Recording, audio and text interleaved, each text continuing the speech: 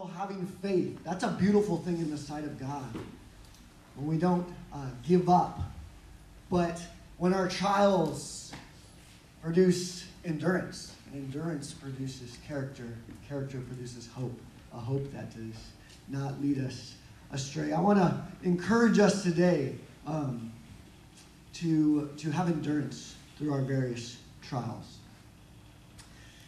We're going to finish out 1 Peter chapter 2 and get into a little bit of chapter 3 this morning for our last session. I'm excited to finish with this last message. If you want to turn to your Bible, 1 Peter chapter 2, that's where we'll be today.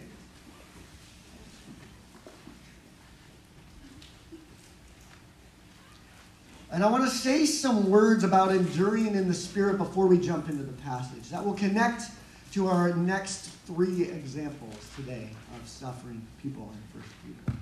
I want to say that endurance through our various trials in a way that honors God is more than just our own grit. It comes from a place of abiding in the Spirit. And that isn't always the most peaceful walk. Sometimes that's hourly surrender of having to give up on our flesh and having to give up on the ways we want to react through our various trials and find ourselves walking in the Spirit. I want to remind us that going through various trials and suffering while we're walking in the Spirit doesn't mean that we don't feel pain.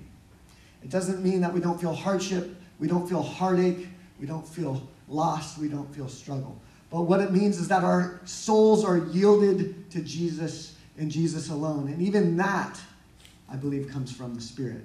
We've been talking this week about delighting ourselves in the Lord and giving Him the desires of our heart, allowing Him to refine them, about giving Him the places where our hope's seen and allowing Him to refine them. And I want to remind us that that's not just our own will, but the Holy Spirit working in our will. And we're kind of helpless without the Spirit to do that, but the Spirit is faithful to do that.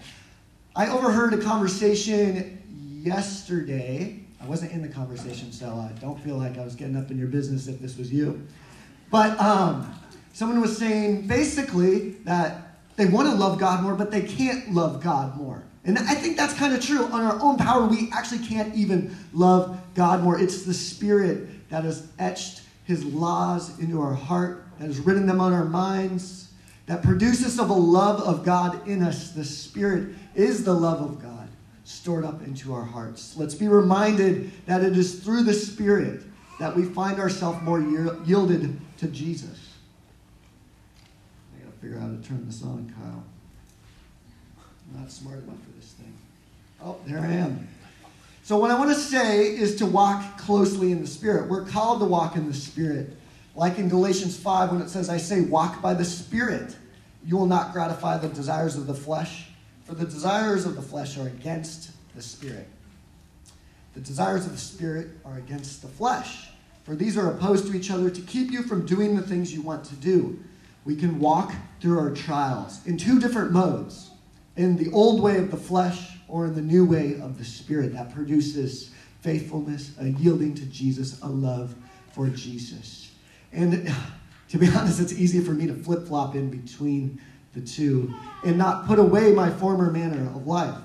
Walking in the Spirit leads to life and peace. It can also lead to hard situations and suffering. But it leads to an inner life of peace.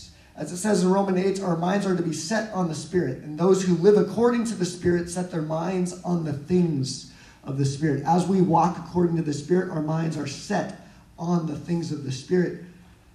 And it becomes a way that we go through our trials where we're not just looking at how things are going on the surface. We're not just looking at our circumstances that are bogging us down, that are our struggles. We're able to see it from an elevated view in the Spirit. The Spirit helps us in our weakness. We're called to be set apart by the Spirit for God's sake, in the sanctification of the Spirit. We're supposed to be a living stone, rock solid in the ways of the Lord, but you guys, it's only in the Spirit that we can walk like this. The Spirit helps us in our weakness. Remember that. You have one to strengthen you and help you in your trials. Peter says we're supposed to be undefiled and we're living pure lives like a royal priest. And it can only be through the Spirit. Don't grieve the Spirit. Like in Ephesians 4:30, it says, do not grieve the Holy Spirit of God by whom you were sealed for the day of redemption. Some translations say don't quench it. Some say don't extinguish it. Like when you put your hand over a flame, like a match. Don't extinguish the Spirit. Don't grieve it. Find yourself falling into rhythm with the Spirit. Romans 8 says, for you did not receive the spirit of slavery to fall back into fear, but you have received the spirit of adoptions as sons, by whom we cry, Abba, Father. The Spirit himself bears witness with our spirit that we are children of God. And a child of God walks through their various trials and suffering differently than a child of this world. And if we are children, then heirs, heirs of God and fellow heirs with Christ, provided we suffer with him in order that we may also be glorified with him. It's funny. In the midst of these, he's talking about their inheritance and their heir and children of God. And then he says, provided that we suffer with them.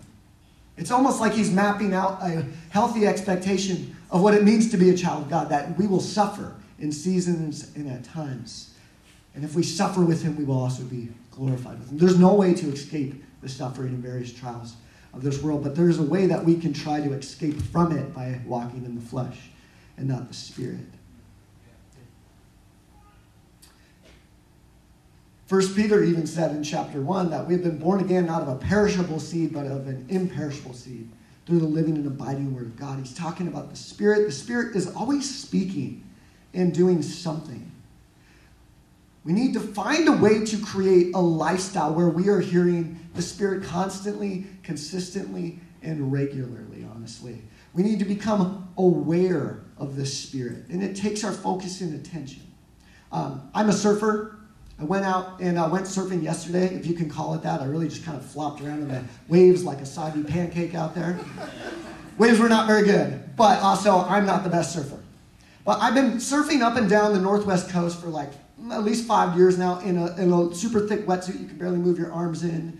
And you guys, if everyone who doesn't surf is like, oh, the water is so cold, how can you go out there?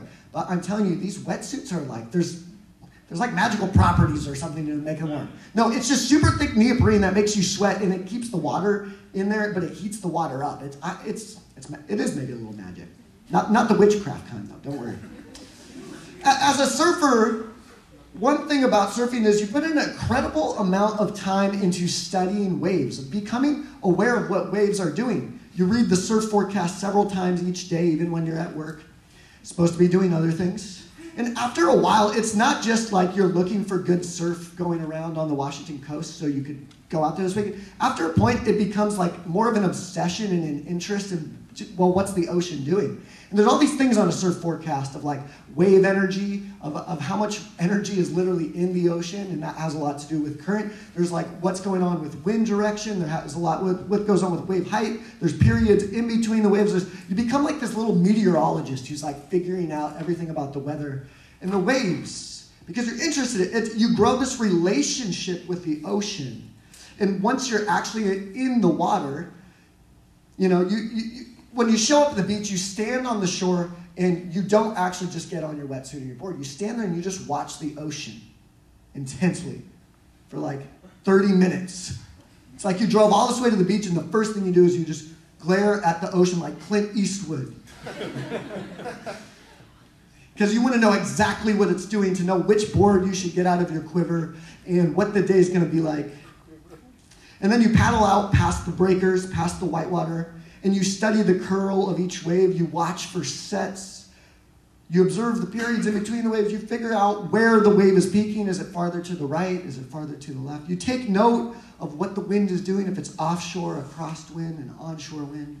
You study it so hard, it's like you become one with it. Like you kind of forget yourself, and your total focus is on the waves. You sort of sink into the motion of the ocean. You find a lot of joy in the ocean when you're a surfer. We need to be kind of obsessed with the Spirit like this. Constantly reading the surf forecast of what the Spirit is doing each day, even at work. We need moments to just, I think, check in, to let ourselves sink into it. We need to become obsessed and interested what the Spirit is doing. Because the Spirit isn't just on a Sunday morning. It's not just on a Monday night at Thrive. The Spirit is a daily thing that we have so much access to. We need to observe it and listen to it intently. What if we loved the Spirit like a surfer loves the ocean? We just became obsessed with it. We felt a relationship with it. How do we get there with coming to a love of focus and interest and awareness in what the Spirit is doing? Because that will determine how we go through our trials. It's obviously Jesus' finished work on the cross that gives us a new life in the Spirit, but we still have to walk in it, and we can still flop out of the rhythms of the Spirit. How do we position our lives in a way that can take notice of the Spirit more? And I'm afraid when the trials come and the suffering comes, if we haven't been walking in the Spirit, we might be a little spiritually rusty. We might be a little spiritually out of shape. Perhaps the way to approach our trials, if we're not going through them right now, the ones that are going to come, is to start now walking in the Spirit. And if we're feeling spiritually out of shape and getting tossed around already by the wind and the waves of our trials, the Spirit's gracious. He knows what we need in the time of our troubles. He can still help us despite whether we put in the pre-workout or not. What do we have to do to get more tuned into the Spirit? One, I think we simply need to give it more of our attention, whether that's through the reading of the Word or prayer or through the fellowship of the saints. I love that, the fellowship of the saints. That means you guys hang out with each other and have spiritual conversation and encourage one another and bear each other's burdens. The coals are hotter when you push them together. Fellowship is one of the ways that I think should be one of the spiritual disciplines we make sure we check off. We make sure we're having fellowship with the saints. And that looks like more than just going to a program. That means like interconnectedness with each other. We need to quiet, oftentimes, our souls, our desires, the busyness inside to hear the Spirit. We need to be willing to let God prune off things that break the connection with us in the Spirit. We need more space in our life. It's almost like hard to figure out how to organize our lives and carve out more space. But I rarely find someone that's like, I just cannot find more time with God. You might need to find creative ways to spend time with God and listen to the Spirit, for sure. Whether it's on your drive to work or on your lunch break. But most of the time, I think that's just this like false idea that we have. We don't have time in our life for, well, Spirit. I think it's mostly like, actually, we don't have time for those other things. It's probably how it should be. What if you dove headfirst into a season of relentlessly throwing yourself into a daily walk with the Spirit? For a while back, I tried to see how long I could go just constantly in God's presence, constantly aware of the Spirit, and constantly be in this unyielding state. It was like a spiritual fast, an internal fast for me, of just constantly be trying to remind me of God. I lasted like 2 weeks before I got distracted and confused and went back to kind of just operating in my own madness. But man, that was a good 2 weeks. I need to get back on that track. What if we kind of lost ourselves and became unhinged, unleashed, unrestrained in our pursuit of the Spirit?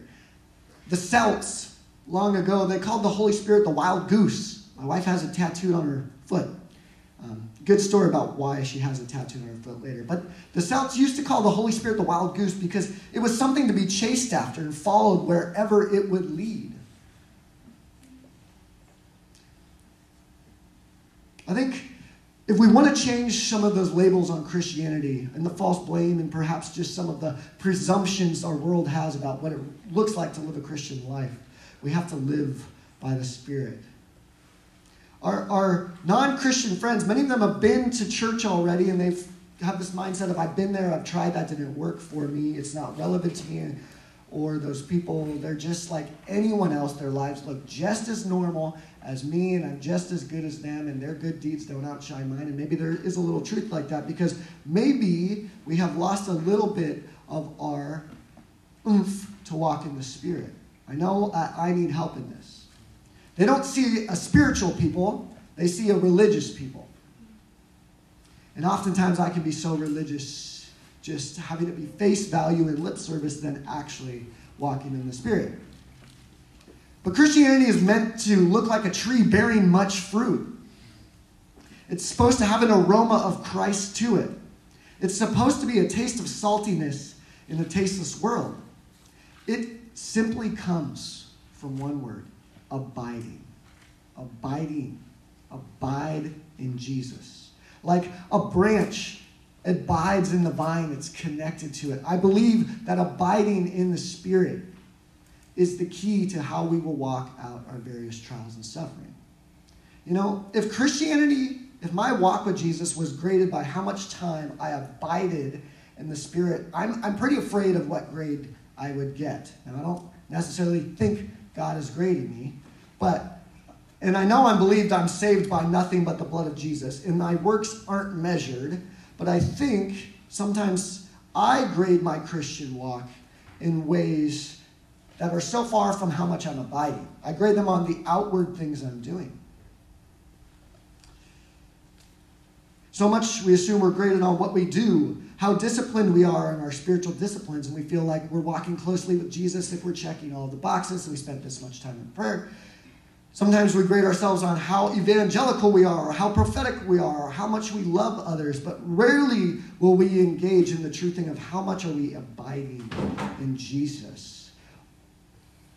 What if God wants us to focus on this? How much time we spend connected. You know, you have a little app on your phone that tells you how much screen time you have, and I am scared to look at my eye. I just avoid that kind of thing, right? What if there was a little app that told us how much we're actually abiding in Jesus? Not just doing things for Jesus, but connected to Jesus. Jesus said, if you keep my commandments, you will abide in my love. John 15. He says, if you keep my commandments, you will abide in my love, just as I have kept my Father's commandments and abide in his love. Let me be clear. Abiding looks like keeping his commandments. But keeping his commandments comes from the Spirit itself. We have to follow and walk in the Spirit to keep his commandments.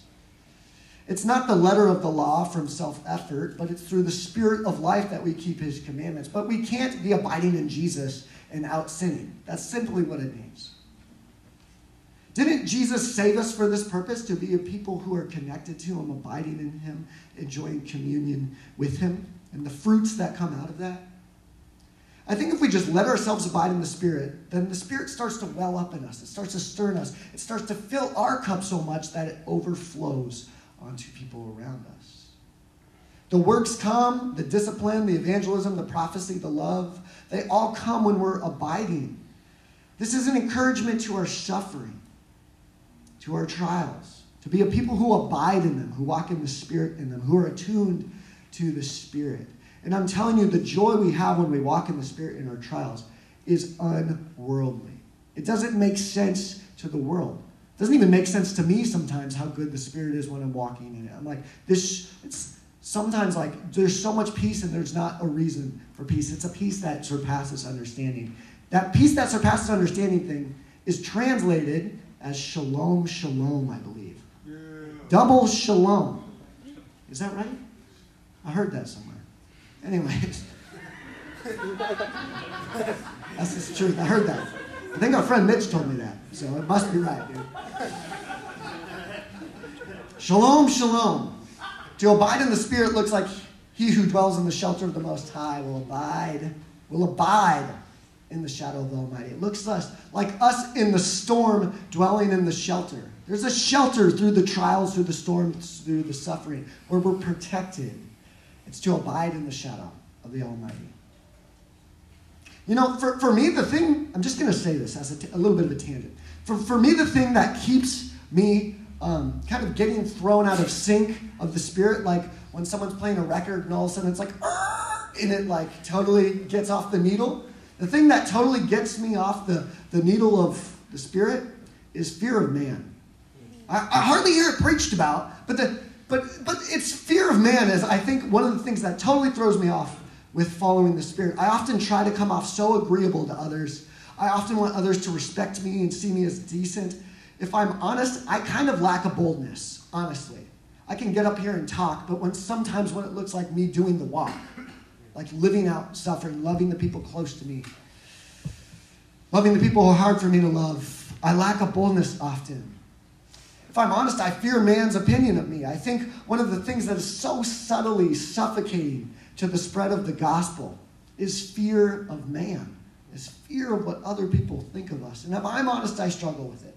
We can follow the Spirit when it feels good and when we sing songs and our emotions are up. But the moment the Spirit starts pushing us out of our comfort zone to do something against the social grain, we kind of build up walls and we're like, well, was that really you, Holy Spirit? No, that seems a little weird. It's like all of a sudden we question the Spirit's voice and we're like, oh, maybe that's just my own thoughts. When God calls us to do something a little radical or a little bit socially against the grain. How often do I try to fit in rather than dive forward into whatever step the Spirit is leading me on? I can even have fear of man when I'm singing songs in worship. I'm going to be honest. This is something I'm working through in the Spirit. Is to just, if I need to lay down on the ground or I need to get on my knees or I need to belt out with my croaky voice at the top of my lungs. It's funny, even in my worship with God, I'm often afraid of others' opinions. Pray for me. We need to become aware of the Spirit. We need to walk in it consistently. We need to abide in it. We need to follow it without borders. We need a message like 1 Peter. To be elect, exiles, sanctified, and sprinkled. To walk as people who are chosen. To be people who are chosen. To be in the world but not of it. To be unyielding in our marriage to Jesus. To have the Spirit help us be good and faithful spouses in our heart of hearts with all the things that we choose not to bring into communion with God. We need the Spirit's help to confess our sin. You know, I think some of us don't really suffer and go through very many trials because we don't follow the Spirit. We stay as we do whatever is in our power often to stay in our comfort zone. Now, some of us, life has just brought us suffering and trials, whether it's sick parents or I'm not sure what our struggle is. Sometimes just life brings us storms. But sometimes Jesus wants to lead us into dark places and be a light there. He wants to lead us into hard places. Maybe he wants me to serve old people. And I can avoid these kind of things.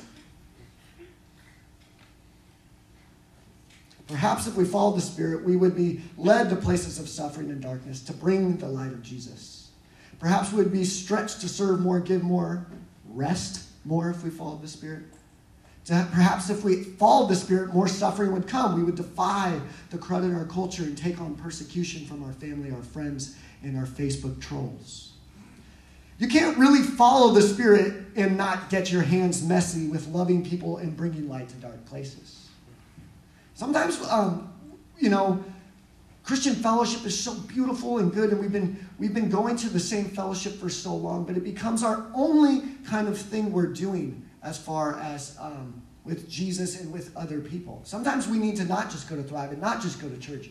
And for me, not just to hang out with my middle schoolers. Sometimes I need to go find a place that is stretching for me. Now, pray about this because got to count the cost. It's a commitment to serve people in hard places.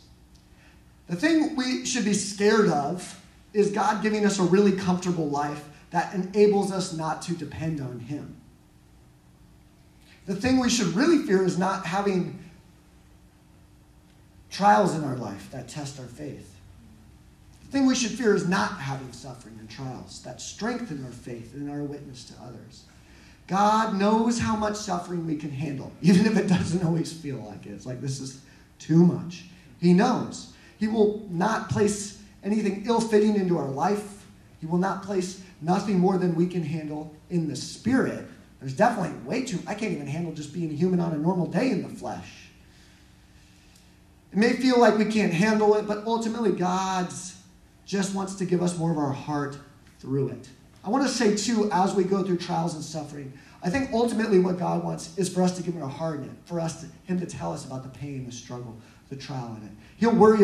He'll shape us into people who perform well through it. But ultimately, I think obedience starts with giving God our hearts and all of the complexities and feelings that it has in it. No suffering and trial in our life will be for no reason. Remember, God allowed Job to be oppressed by Satan because he knew Job wouldn't curse him. And Job's faithfulness is a witness to us readers of the scriptures and a witness to Job's friends. And it's not guaranteed, but it's cool when it happens. The Lord restored Job's household. And that, again, that's not guaranteed. But the Lord will give us an inheritance that's imperishable, undefiled, a reward in heaven. So even if we don't see it in this lifetime, it is coming eternally, forever. You know, I think the truth is in my heart, I kind of want to suffer more. Not suffer without cause by my own mistakes, but I want to suffer more for Jesus. I want to live more radically for Jesus. I want to abide more. I want this. I want to be willing to step into more God-appointed things in my day. I want to go the extra mile to bless someone. I don't want to live so insulated and isolated in my comfort that my tolerance bar for what I would do for God is super low. I want this. I don't want to give a crap about what people think. I don't want to fear man. And yet the same heart that once those things gets busy, afraid, restless, is lured and tempted by this world. I think I simply need to depend on God to live less of a complacent, spiritually C- lifestyle. You know, a C- isn't that bad, right? Well, some of you all are 4.0, 4.3 students in here. You're like, A-, like it's the death of me, right? I was not that way. I was okay with getting B's, honestly. I was like, B student, pretty good. I'll probably get into like some okay college. Okay? But even in my book, a C- isn't that bad. Some of us treat Christianity like this, and our walk with Jesus like this. A C- isn't that bad. Look, again, it's not how you're graded, but what the point is, sometimes we're okay with being lukewarm. Sometimes we're okay with avoiding some suffering. Sometimes we're okay with slogging through our trials a little unfaithfully. What would it take for us to blossom forth into the person Christ knows we're meant to be? I really think it would just take abiding, you guys. I think it would take us abiding. I don't think it's going to come through strong-armed attempts. I don't think it's going to come from recommitting to spiritual disciplines. No, that's a very good thing. But I don't ultimately think that's what it's going to be. I don't think it's going to be reading more Christian books. I don't think it's going to be knowing all the right theology. I think it's going to come from abiding in Jesus. Sometimes abiding looks like those things, but sometimes those things replace abiding, if you know what I mean. Abiding comes from salvation and obedience to his command through the Spirit. In the abiding, God's love, it woos us, it revives us, it refreshes us. Remember, mostly what the branch does connected to the vine is just has the vine's life pumping into it. And the branch is just really this kind of middleman in producing fruit, if you know what I mean. It's not like the branch can produce fruit on its own, but it's through being connected to the vine. Abiding gives us strength to face the trials. It reminds us of our imperishable hope, our imperishable inheritance. When we're abiding, we see clearly that death has lost its sting and this life is temporal. We have nothing to fear. But you guys, I don't really want to suffer. I get scared to suffer. And I'm almost into the text. Don't worry, we're going to read the Bible. We're going to read the Bible today. We're going to read it. But I do want to give an encouragement on suffering that links into our text. I get scared to suffer. I have been through enough hard times that I don't really want to go into a season of that. And I just tell God that. God doesn't want us to fake our courage. God wants us to take our fears honestly and make them into courage. I think, though, I do need to come out from under the bed sheets of my fear, look at this imaginary monster of suffering in the eye, and realize that God works all things for the good of those who love him. I don't like to suffer, but when we're posed with suffering for God, we can either have an escapist mentality or a marriage mentality. In marriage, well, it's in sickness or health. It's in suffering or bliss. You're unyielding, you're committed, you serve your spouse. This is the way to walk through our suffering with Jesus. As a person who's married to him, that's not going to run away from him, that's not going to leave him, that's not going to hide from him, that's not going to withhold from him. The marriage mentality says, I have no other love. All of my love is yours. And it's the Holy Spirit in us that reverberates that love to God. Not on our own drumming up, but in the Spirit.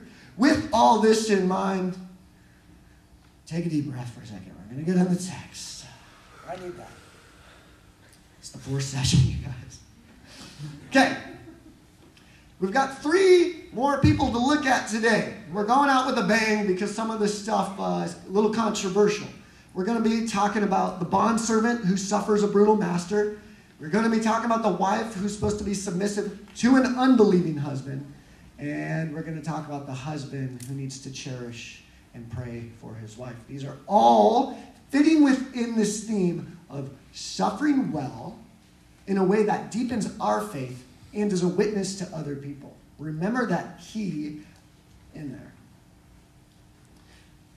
Let's go chapter 2, verse 18 through 21. And I would like a volunteer reader. My voice is starting to strain. 18 through what? 21. Servants, be subject to your masters with all respect, not only to the good and gentle, but also to the unjust. For this is a gracious thing. When mindful of God, one endures sorrow while suffering unjustly. For what credit is it when you sin and are beaten for it, you endure? But if when you do good and suffer for it, you endure, this is a gracious thing in the sight of God. For to this you have been called, because Christ also suffered for you, leaving you an example, so that you might follow in his steps. He could. Oh yeah, that was it. Yeah, we'll get more text. Thank you. Yeah.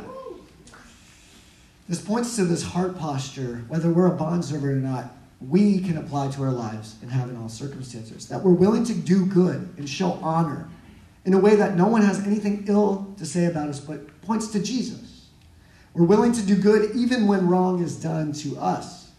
Now, there's a Roman institution in place at the time of bondservants. Sometimes they're called slaves, but it's not like slavery happened in North America. It was generally bondservants were given pay, and it could eventually buy their freedom, and they would serve a household.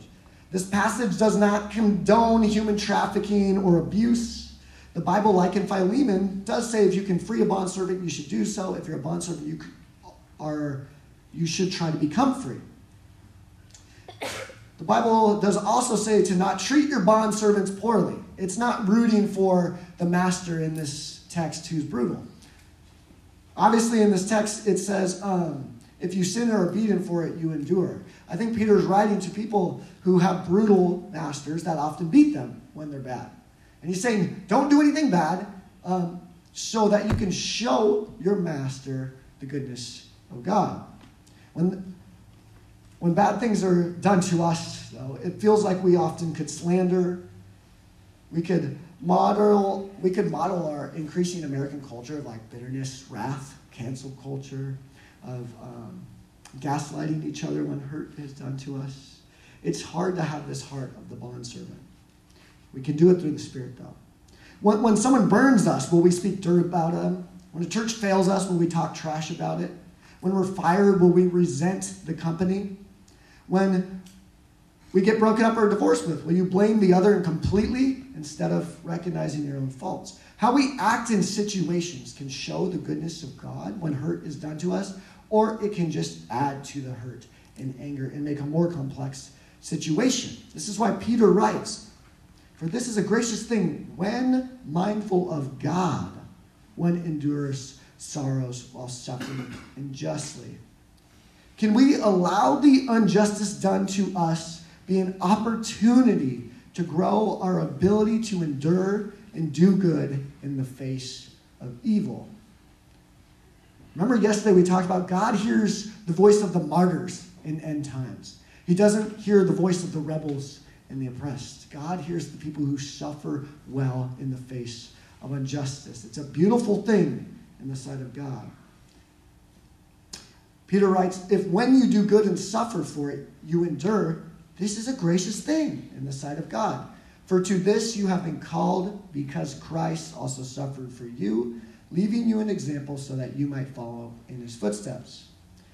It just sums up the voice of Jesus on the cross that says, in the face of injustice, Father, forgive them, for they know not what they do. He's able to not take the injustice personally, even though it is personal, because he knows his identity is in God. When the wrong done to us, it's so easy to take it personally. But when Jesus says they don't know what they do, he doesn't make it about them sinning against him. He makes it about them sinning against God. And he says God will make it right in his way. Let's go on to verses 22 to 24. It says, he committed no sin, neither was deceit found in his mouth. When he was reviled, he did not revile. In return, when he suffered, he did not threaten, but continued entrusting himself to him who judges justly. Like we talked about last night, Jesus trusted for God to make things right. Like 99% of the time, our instincts are not in this direction, though. We have to fight our own instinct of being hurt and frustrated when injustice is done to us. And we're blinded by that hurt and anger.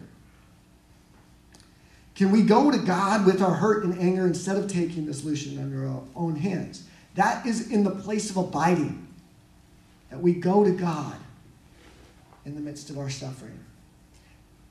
And we wait on the Lord to make things right, unless he has clearly appointed us to confront it. And if he has clearly appointed us to confront it, he goes before us. Remember that. It's not actually you that just goes and deals with it on your own. If we leave things unchecked with the Lord and take them into our own hands, we end up spreading more hurt and anger. But we're supposed to show strength in these times. Patience in the face of injustice is true strength. Prayer in the face of injustice is true strength. Trust in God in the face of injustice is true strength.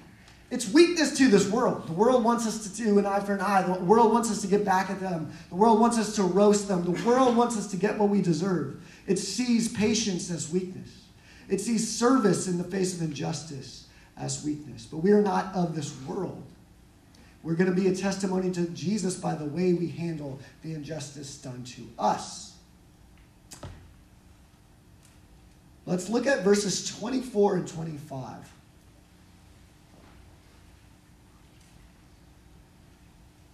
It says, he himself bore our sins in his body on the tree, that we might die to sin and live to righteousness. By his wounds you have been healed, for you were straying like sheep, but now have returned to the shepherd and overseers of your souls.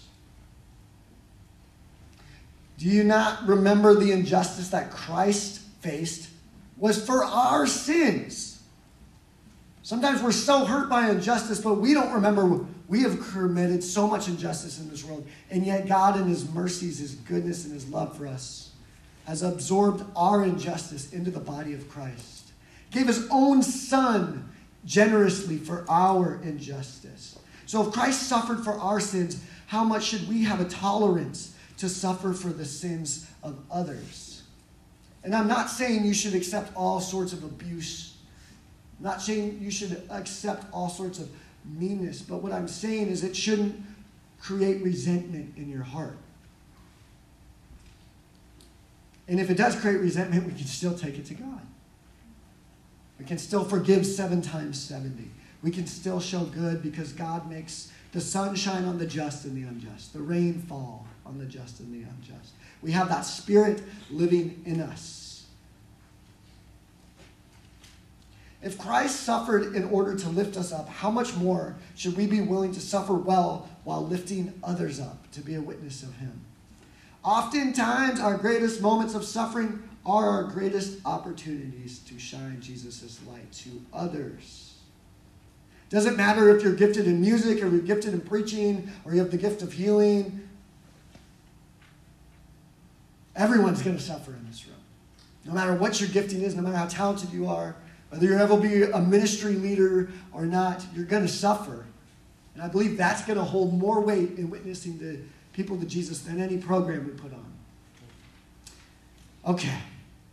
Chapter 2, done. Yay! We're going to go into chapter 3. We're going to go all the way to 7. all the controversial stuff we get into now, and this is the time you're going to have so much grace on me because I can't package it all into one sermon, nor am I smart enough to fully say it in a way that is like, John Piper status or something. What? No, we're going to chapter 3, verse 7. Yeah. And I do encourage you to read the rest of 1 Peter chapters 4 and 5 after this. I wish we had 3 more weeks of this and we could get into 1 Peter and then 2 Peter. But I think, honestly, I would dissipate into lack of sleep so much. I would just stop existing as a human. So it's probably good we get to go home today and rest in our beds and watch Rings of Power and not complain that it's not like the Silmarillion. We need to get over that. If there's any haters of Rings of Power here, I challenge you with brotherly love to argue. Okay. Let's get into chapter 3. Let's get into chapter 3. And I just want to say, as we get into chapter 3 about submissive wives and all these things, remember it is in the same theme of suffering well to be a witness to Jesus. It's the same thing as the citizen who struggles with his government, and the same thing as a bondservant with his master. It's the same thing. Let's dive into it. In verse 1 and 2, it says, Likewise, wives, be subject to your own husbands, so that even if some do not obey the word, may they be won without a word by the conduct of their wives when they see respectful and pure conduct. Now, not all of us are wives in here, and not all of us have to be submissive to our husband, but all of us can learn from this example. Okay? To suffer injustice well, to be a witness to Jesus. Peter is speaking to a relevant issue at the time, and this is really important to hear the context. He's speaking to Christian women in this pagan culture who are married to unbelieving husbands. He is urging them to be a witness to their unbelieving husband. To be subject to their husband fits with this whole example again of the honoring citizen and the servant. The wife of the unbelieving husband should show kindness, care, faithfulness, compassion to her husband, even if her husband is rather unkind, uncaring, rude, grotesque, watching ESPN too much, drinking too much beer. She should still be kind whether he's lazy, whether he's obnoxious, whether he's rude. Rather than reacting with trying to control him or nag at him or withholding herself from him, she should have a heart of gold so that the husband will see the goodness of God. A heart that shows love despite the lack of love she is given. That is not an easy thing to do. That is only in the Spirit that a wife can do that. And only in the Spirit that a husband can love their spouse when they are not shown love and value. That's incredibly hard, incredibly opportunity to let us grow in Jesus and be a witness. She should do this because her value and her security is not defined by her husband. It's defined by Jesus. And being subject does not mean to stay in an abusive, unfaithful marriage. The Bible does give really clear reasons to get a divorce. That's not what the saying. I want to try to dispel a little bit of the word of submission, though, because it brings up all sorts of weird ideas. The ideas of wives being submissive to their husbands, it can kind of trigger some and make others smugly sit in the false security of domineering power. The Bible says that both husbands and wives are to submit to each other in Ephesians 5. Submission to your spouse isn't just singled out to wives. It's for both, husband and wife. There's an equality in that, and a responsibility that's equal in that. So the man pounding Coors Light while watching ESPN, demanding his wife brings him nachos, who loves to gloat the word submission from the Bible, that guy's off. That guy, I'm thinking of a specific man. That was very descriptive. No, I'm not. Sorry, that sounds great humor. But you know, that really grotesque idea of a husband kind of domineering and using this word as an excuse for how his wife should treat him. That's not what the Bible's pointing to. Ephesians 5 says husbands are to love their wives like Christ loves the church. Christ bled, died, suffered for the church, even when the church was rotten and unjust to him. Christ gave his body up for the church to serve them. That's almost a higher description and degree of faithfulness and care and love, of service, of submission that husbands should get. That's like very clear. And just to make it clear, in verse 7, if you go on to look on it, Peter doesn't just call out wives to be submissive. He says a lot of pretty harsh things to husbands. In verse 7, he says, likewise, husbands, live with your wives in an understanding way, showing honor to the woman as the weaker vessel, since they are heirs with you of the grace of life, so that your prayers may not be hindered. Okay, that's a high level of responsibility. And Peter's not just singling out wives to be submissive.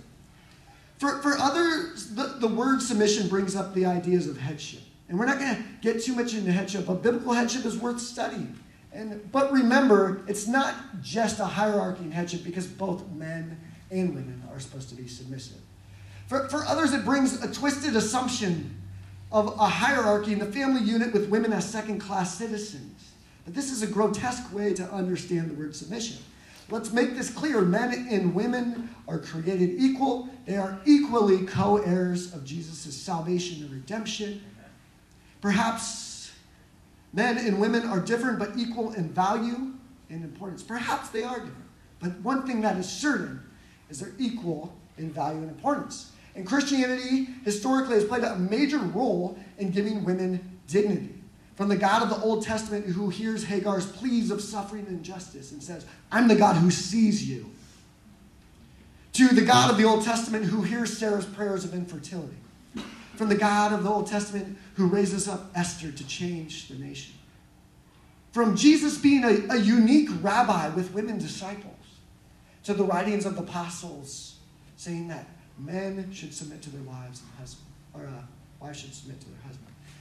To Peter's writings we read here, women are always elevated in the Bible, way beyond where they were at in history, how there was more of a patriarchal, often corrupt society, treating women as undervalued and undercared for. Peter is not demeaning women here. He's not pushing an old school approach to women's roles. He's simply speaking to believing wives into an unbelieving marriage to be salt and light, to give their husbands no reason to speak ill of them, but to be a witness to their husband, to suffer injustice well, to grow their character, to please God. How much could we take this principle and flip the script of a man who has an unbelieving wife, and that he should love and cherish and care for her in a way that reminds her and helps her see the love of Jesus? A little further dispelling on the word submission. Submission doesn't mean you're passive and weak. When you are submissive for the Lord's sake, that is strength in a marriage. It's courage. It means being peaceful instead of retaliating. It doesn't mean you have to agree with everything your husband or your wife says. It means you communicate in a gentle way. It means you be considerate. It means you show honor and do good despite the honor that's shown to you. Submission looks like not elevating ourselves above the other. A lot on submission. But that's because it has a lot of nuances. It's kind of a trigger word for some. Okay? We're going to jump into verses 3 through 6, and I'm going to ask someone to read verses 3 through 6. I don't even care what translation it is. Let's go for it. Let's get wild. Let's get KJV in there. You want to? Sure. 3 through 6? Yeah. Thank you. Yeah. Get ready. Do not let your adornment be merely outward, arranging the hair, wearing gold, or putting on fine apparel.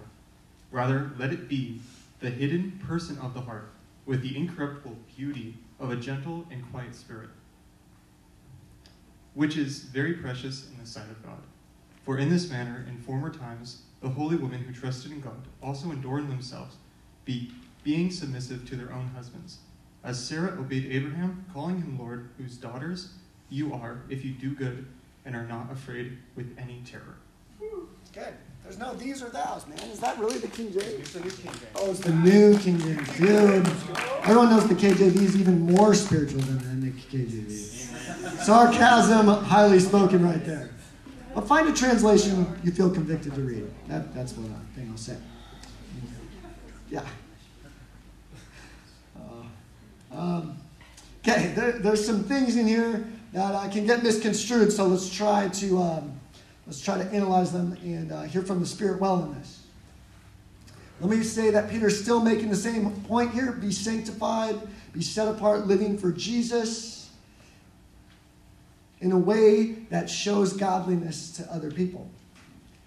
It says the adorning, that is external, the braiding of the hair, the putting on of gold jewelry, the clothing we wear. We can do these things in a way where they become idolatry. And it's not just women, men can be overly concerned with their outward appearance in a way that it's over consumerism.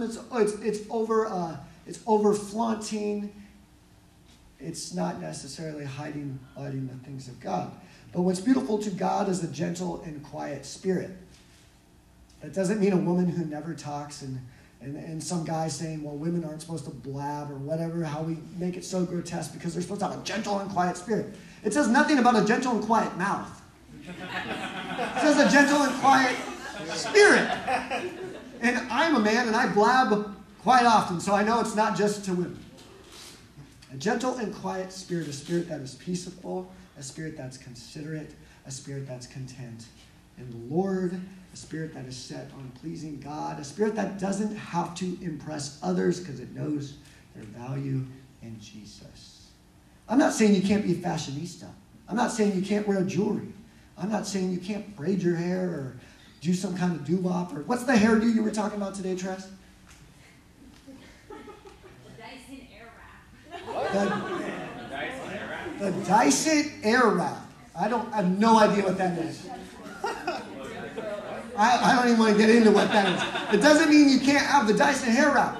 But perhaps we have to consider the Dyson Airwrap. Let me tell a quick story that has to do with fashionista things. Maybe I can connect it. Tressa just had her 26th birthday. Woo-hoo!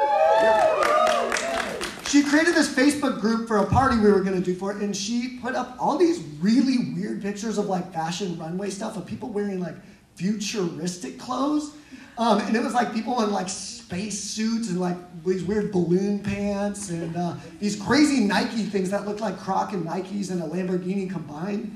And she wanted us to dress in our version of whatever we thought was futuristic and show up and walk through Tacoma like these fashionistas. It was so fun. And, there's people wearing, I think Shannon wore like leather, like some full leather outfit type thing. People wearing leopard skin shirts and denim jumpers and all sorts of odd things. One guy dressed up as a wizard with this weird globe thing and skinny, tight little tights and pointy shoes.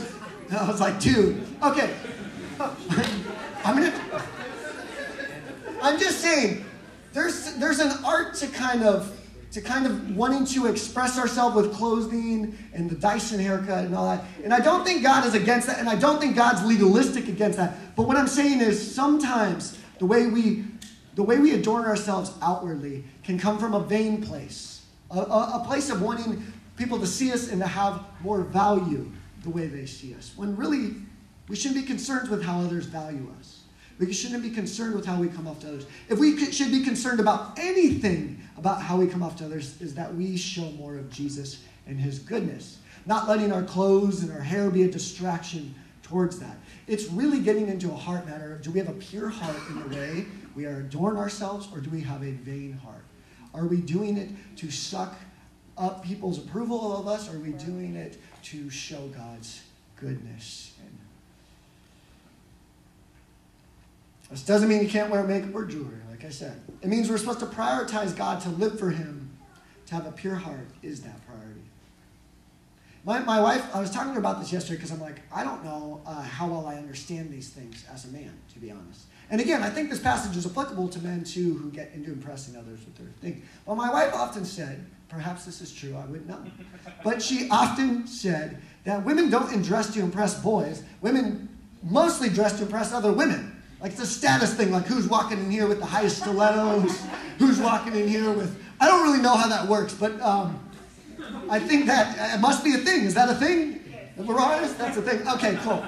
Yeah, sometimes perhaps, and that can be for men too, wearing clothes to promote their status, or maybe it's not even clothes for men or women. Sometimes it's flaunting their career, flaunting their paycheck, flaunting these outward things to impress others, to try to steal value from their approval, when really we should be concerned with the approval of God. And the way we should choose to come off is in a way that shows more of Jesus and his goodness.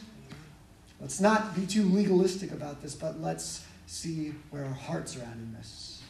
There is no shame in women being beautiful either. I think my wife said that it glorifies God to rejoice in your beauty as a woman, and perhaps to rejoice in your beauty as a man too. Be thankful for the body God gave you. Be confident in the body God gave you. I wish Tressa was preaching right now, and I was not. I feel very, perhaps like I don't understand these things as well as I should. Perhaps like I maybe haven't been on as deep of a journey, and I know many people struggle with the way they look. Perhaps there's many in here with more wisdom and more experience in these things. And if you get a chance to them, talk to them. But remember that our bodies are supposed to be used as a spiritual sacrifice, ultimately. We looked at Romans 12:1 yesterday. Our bodies are to be offered up as God. Perhaps the way we dress could be offered up to God. And that doesn't, again, mean you have to wear like dresses all the time that cover your ankles. Now, if you really think that's what God wants you to do, you need to do it, okay? No one can take that conviction from you. But also, if you know that's not the heart of God for you, I don't think there's anything in Scripture that says you got to wear dresses like that. We need a pure heart and the reasons for how we choose to present ourselves, both men and women. And I don't know if I should get into talking about this, but I'm going to, and so give me some time. Okay, you know, there is that like whole idea of like modest is hottest that some women just roll their eyes at. And I feel bad for you that it was made into that really annoying catchphrase itself. Just literally the verbiage on that isn't great, right? Again, they may see this as controlling and legalistic, and they may feel kind of the shame of Christian culture telling women that they have to always be modest. And while modesty is totally scriptural, I don't think it should be used in a way to whack people in their heads or a way to kill the creativity God has given you and how you dress yourself and are confident. But sometimes there's this rebellious thing that isn't about God. It's a fight back against the modest and hottest thing where it's like, look, I want to say it compassionately and gently, and this isn't just for women, right? Men can wear these really nice tank tops with their bulging muscles. I don't want to get too graphic here, okay?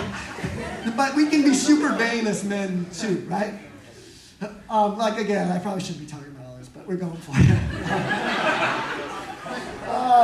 Okay. There can be this fight back, though, where we can sometimes lose some of the spiritual truth of modesty.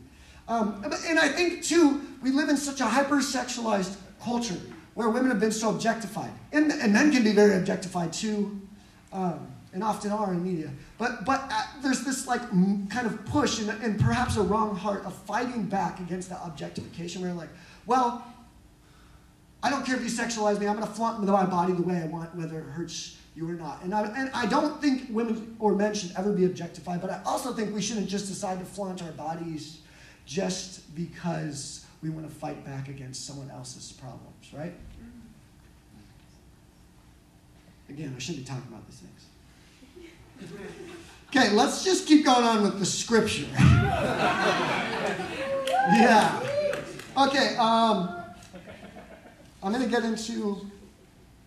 Well, I'm going to read just these verses again. First, this is how holy women who hoped in God used to adorn themselves by submitting to their own husbands as Sarah obeyed Abraham, calling him Lord. And you are her children if you do good and do not fear anything that is frightening. I believe this is actually Peter reiterating his point about doing good while injustice is done to you. To display that heart posture, to submit ourselves to the unbelieving husband, to submit ourselves to people who do wrong against us, to show God's goodness. Now remember Sarah, Abraham's wife. Well, Abraham technically cheated on Sarah, didn't he? Now, Sarah may have prompted him to do some of that, and Abraham was passive in some of that prompting, but ultimately Sarah had to live the rest of her years with a husband that cheated on her. Injustice was done to her, even though there was some sin on her part. She had to still show kindness, love, submission, considering him after that almost marriage-splitting act happened with Hagar. This is how she chose to handle it, by still calling him Lord, which brings up a lot of nuances too, but ultimately by being submissive in a spiritual way. She had to forgive him, to live with him, to still have a child with him. And her submission displayed godliness. Okay, let's get on to the husbands, our last verse for this. Verse 7 says, likewise, husbands, live with your wives in an understanding way, showing honor to the women as the weaker vessel, since they are heirs with you of the grace of life, so that your prayers may not be hindered. What a verse to end on. Because the weaker vessel thing is like, oh, what's going on here? And it can bring up all sorts of stuff, you know? Okay, first let's just say this verse starts with likewise. He's pointing back to, again, this theme, suffer well, be a witness of Jesus. As a wife ought to be a shining example of Jesus' love despite a rocky, unbelieving marriage, a man should also be an example. As a wife is consistent in her love, men also ought to be this way, showing honor. Because their wives are their co-heirs, they will share in salvation. And I don't think this means if you have an unbelieving wife just because you believe she goes to heaven, but I'm sure there's people out there who think that. I don't think that. I think Jesus' salvation is individual for each of us. Probably didn't need to say that, though. Probably just making it harder.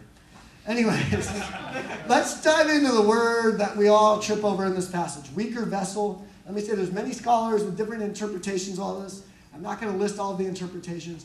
But the one that I think most people land on at this point is typically, we think Peter writes weaker vessel because typically women have less physical strength. Now, I actually think there's probably plenty of women here who are stronger than trippy old me. Don't get me wrong. And there's women tennis players who can pick me up and throw me across the room. Okay? I think the word is typically men are physically stronger. And again, this may not be gospel truth. This is an interpretation. Other scholars can sometimes interpret it as women are the delicate vessel. Not that they are weak and secondary, but that women are, again, supposed to be cherished, supposed to be loved, supposed to be doted on, supposed to be considered by their husbands. And I don't know if this is specific to males, but I know as a married guy, it's good to view my wife as delicate. It's good to view her as a prize, like a flower that I don't want to crumple up and smash through the way I treat her, but something to allow her to grow and breathe and blossom. Thank you, Courtney, for laughing. I can always count on Courtney. Always count on Courtney. Okay.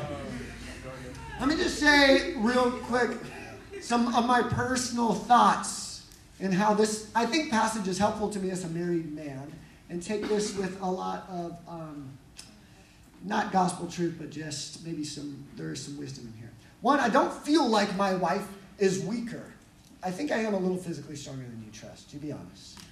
But she's been doing yoga and working out, and I haven't, so that could change very quickly.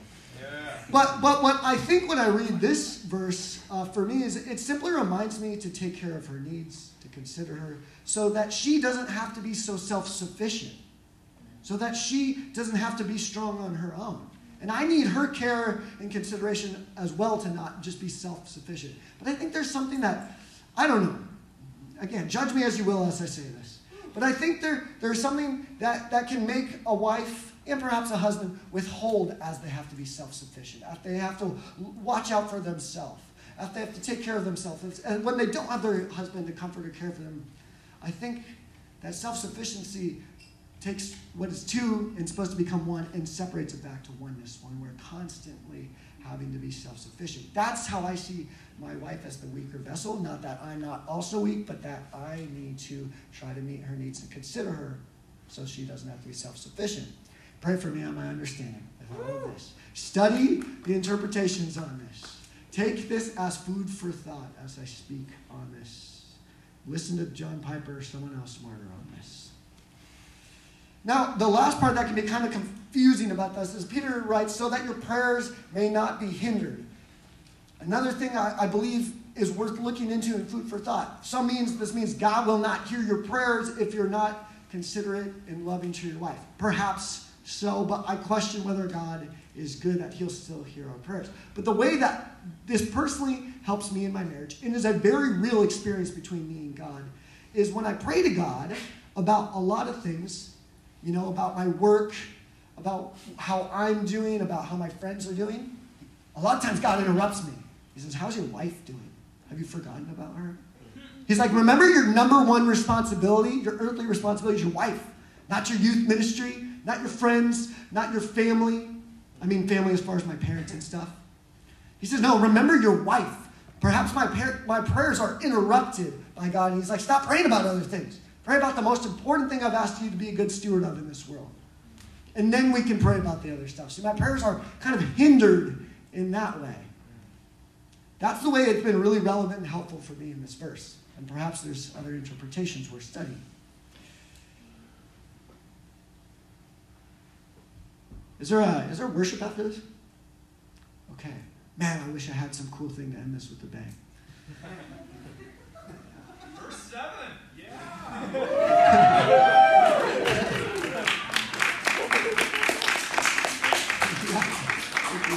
I think. I know. I'll end it with this. I'll end it with this. Continue to read 1 Peter.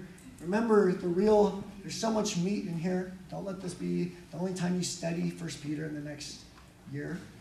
Read it several times. And I want to just thank you guys for giving me time to speak and being gracious with me as I stumble my way through these passages. And it's been really nice to be able to share some of my gifts with you. So, would anyone like to pray? Just a prayer over us all. Yeah!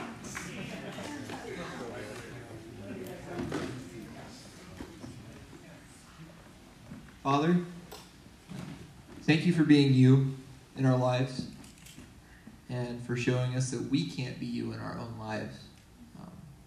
That we need you to show us how to live in all circumstances, especially some of the more unpleasant ones. But your way is good. Your way is the only way. Everything else leads to death, leads to not you. But you know the plans that you have for us. Give us strength to agree with you and believe in you, despite our circumstances, and to bring things to our brothers and sisters. When we need to call upon your name, remind us that you sit on a throne of mercy, and you give out grace and mercy in our day of need. You don't hold anything back that would help us. You know exactly what we need. We pray for growth, and that in the growth we would forget you and would choose you to not hinder that. In Jesus' name, amen.